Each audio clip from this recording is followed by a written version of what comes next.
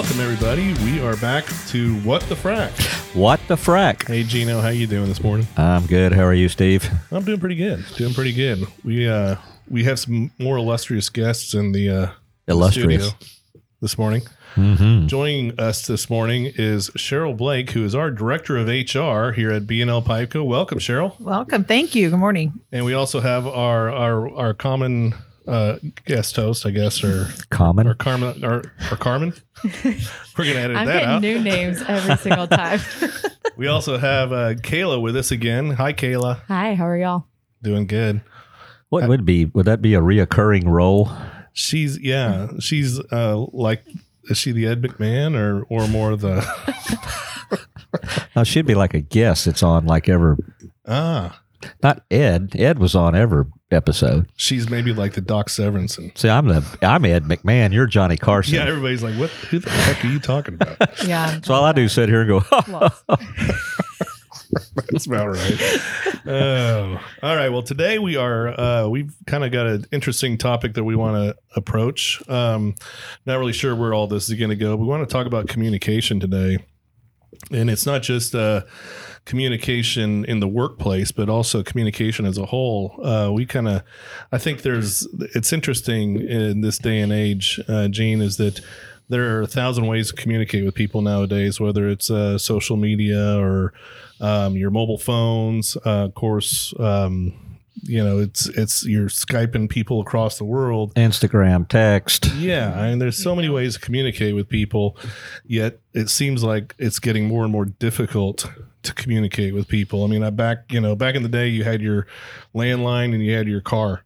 So That's right. Yeah, that's how you communicate with And people. in the workplace, maybe a pager. Yeah. Yeah. Yeah. So Fax machines. Yep. Call. Oh, there you go. Yeah, you can always fax people. That's good. Yeah.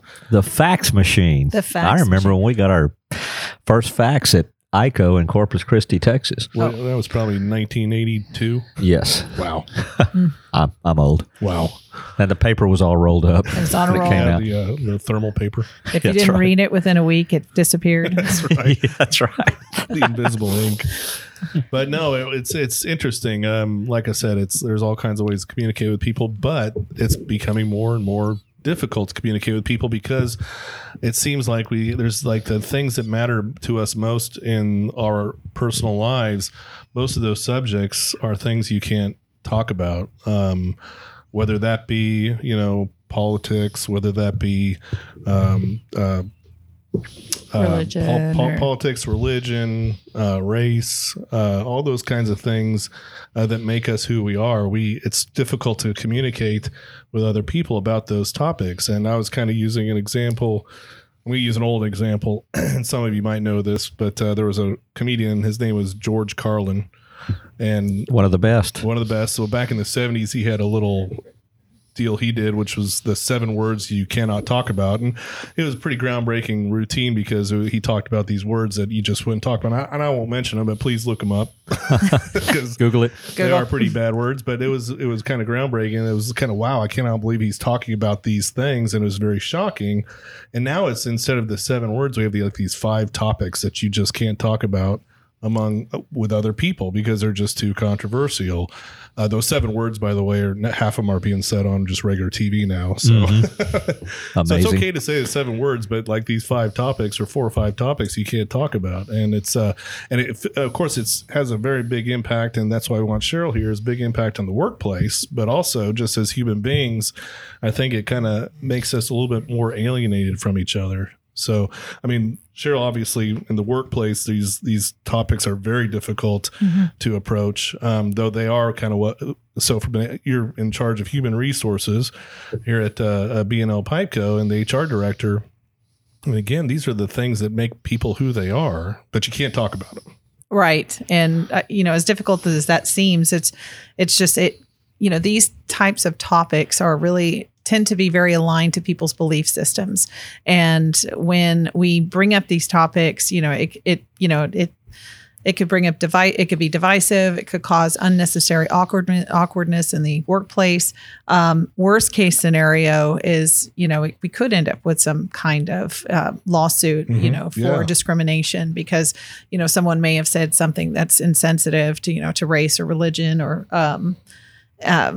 So, well, and again, I think Kayla, you were mentioning we're doing some leadership training, leadership development here at the company, and you were talking about the core. One of the questions was asked was core values, Right. And, we went through our core values, and the discussion that was brought up is that these values are what make you who you are. And that's what you bring these values to the workplace, because you want to bring the person you are at home and at the workplace, and you want to combine it. But at the same time, it's controversial. You're a little nervous to talk about it. And it's why can't we just have an open communication between everybody? Yeah, because you're worried that if you say, well, these are my core values, that you're going to offend somebody. If one of your core values is your faith, well, keep that to yourself. Don't talk about that. That's because you're going to offend somebody. And we become so sensitized. Sensitized. Yes. I think that's the right word. Yeah, Cody, you're going to have to work Cody's on some shaking editing his on head. that one. Sensitization. What is the right word, Cody? Sensitive. Sensitivity. We become so sensitive that we can't even have discussions about these things because you're going to be offending somebody. And I kind of feel like part of that is because we have all these modes of communication. It's in a weird kind of way they've kind of separated us as a people because. Cheryl, you and I were talking is if we're having a conversation, maybe we don't agree on the same politics. You and I can sit in front of each other and have a conversation about politics. And generally speaking, most reasonable people aren't going to start, beating each other up over it.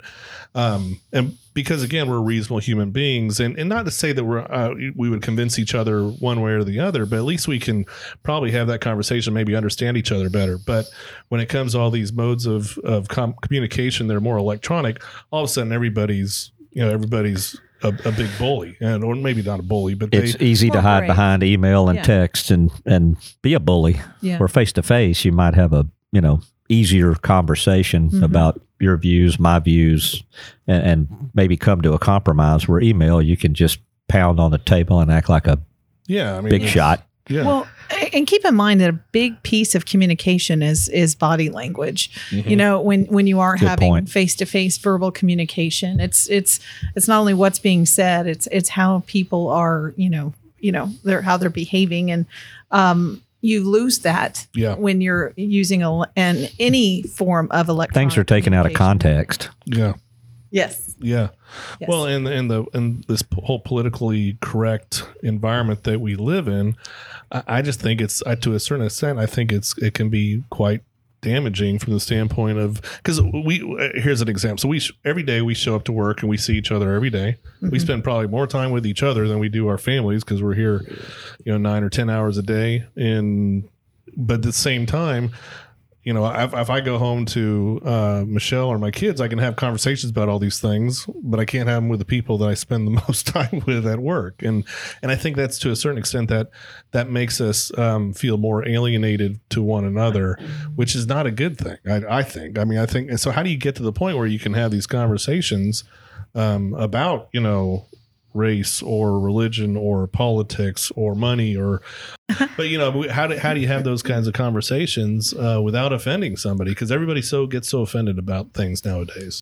Well, one thought that came to mind is, with our families, we are, these are people we choose to be with. And, with coworkers, these are not people we would necessarily select to be in our lives. That's a really good point. And the bottom line is, if you feel safe, or if you know a person well enough, I think in general, a lot of topics are no-go in the workplace. Mm-hmm. It just keeps it easy, keeps it clean. But if you do, we all have people in the workplace that maybe we feel we have maybe a closer working relationship with than others. And therefore you might feel safe bringing up certain topics, with that individual, because you are aware that maybe their beliefs align with yours, or that you just your values or their values, or do you just feel as though it's going to be a safe place, to bring up certain subjects.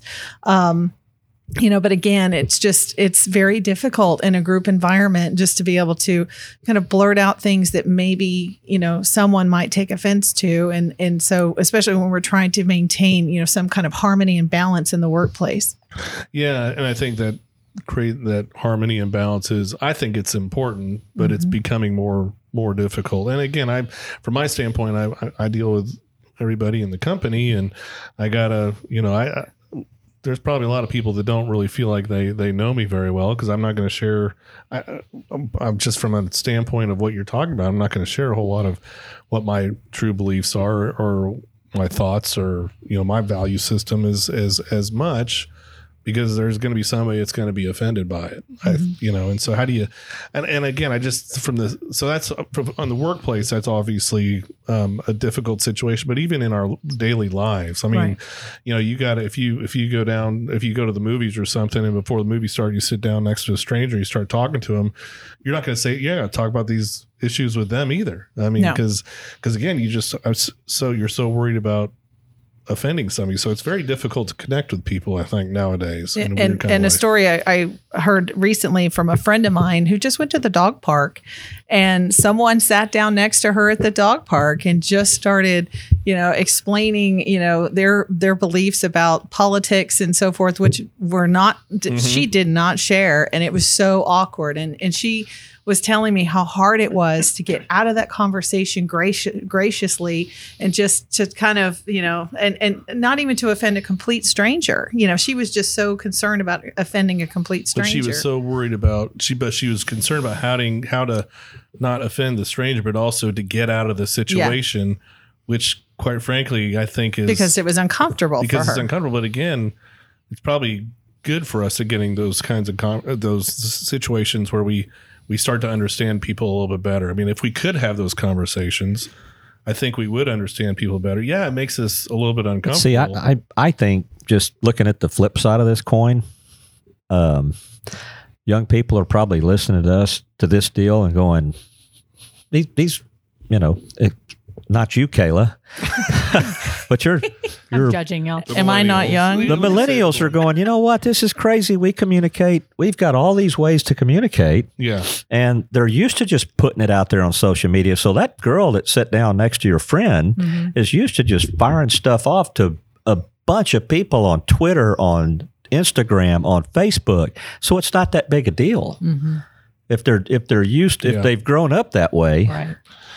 But I think that's kind of my concern, is they grow up that way. And again, it's this whole issue of we're being, I guess, built to not be human beings anymore. Because I mean, human beings, we have to interact with people. I mean, it's I guess we don't have to. We can go sit in our house and be on Facebook and Instagram and have our groceries delivered and get on Amazon and do all that kind of stuff, and not. But again, is that a healthy situation? That, with your friend, I love that example. I mean, with your friend, I think it's healthy to feel a little bit uncomfortable. But again, it's the other thing is, are we willing to listen to other people's opinions? So your friend was uncomfortable with that. She probably didn't hear a word much of what that person was saying. And again, like we were talking about, is if we have different political beliefs, we're probably not going to convince each other. But it's good to know where you're coming from. I mean, I admit I have discussions not with other people on politics sometimes, and I don't understand where they're coming from. But it's imperative that I at least listen to them, and we're getting to the point where we don't even do that. Yeah, you just pound your views on whatever media.